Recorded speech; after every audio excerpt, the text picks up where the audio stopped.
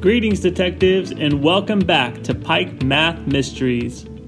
This week, we've been investigating the case of the ducks on a pond. And it went like this. There are some ducks swimming around in a formation on a pond. There are 2 ducks in front of 2 other ducks. There are 2 ducks behind 2 other ducks. And there are 2 ducks beside 2 other ducks. So based on that information, you were trying to figure out how many ducks were swimming on the pond. Well, as we think through this one, it's helpful once again to draw a picture. And if I come up with a formation of 2 ducks in front and 2 ducks behind and 2 ducks on the sides, I'm going to end up with a square formation.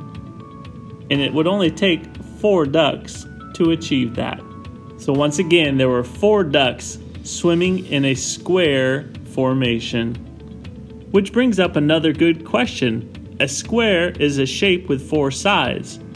So I wonder what I could call any shape that has 4 sides. But for now, detectives, this case is closed. I'm Tim Davidson, District Math Specialist. Our podcast is produced by Lena Darnay, District Technology Integrator, and our music is by Scott Holmes from the Free Music Archive.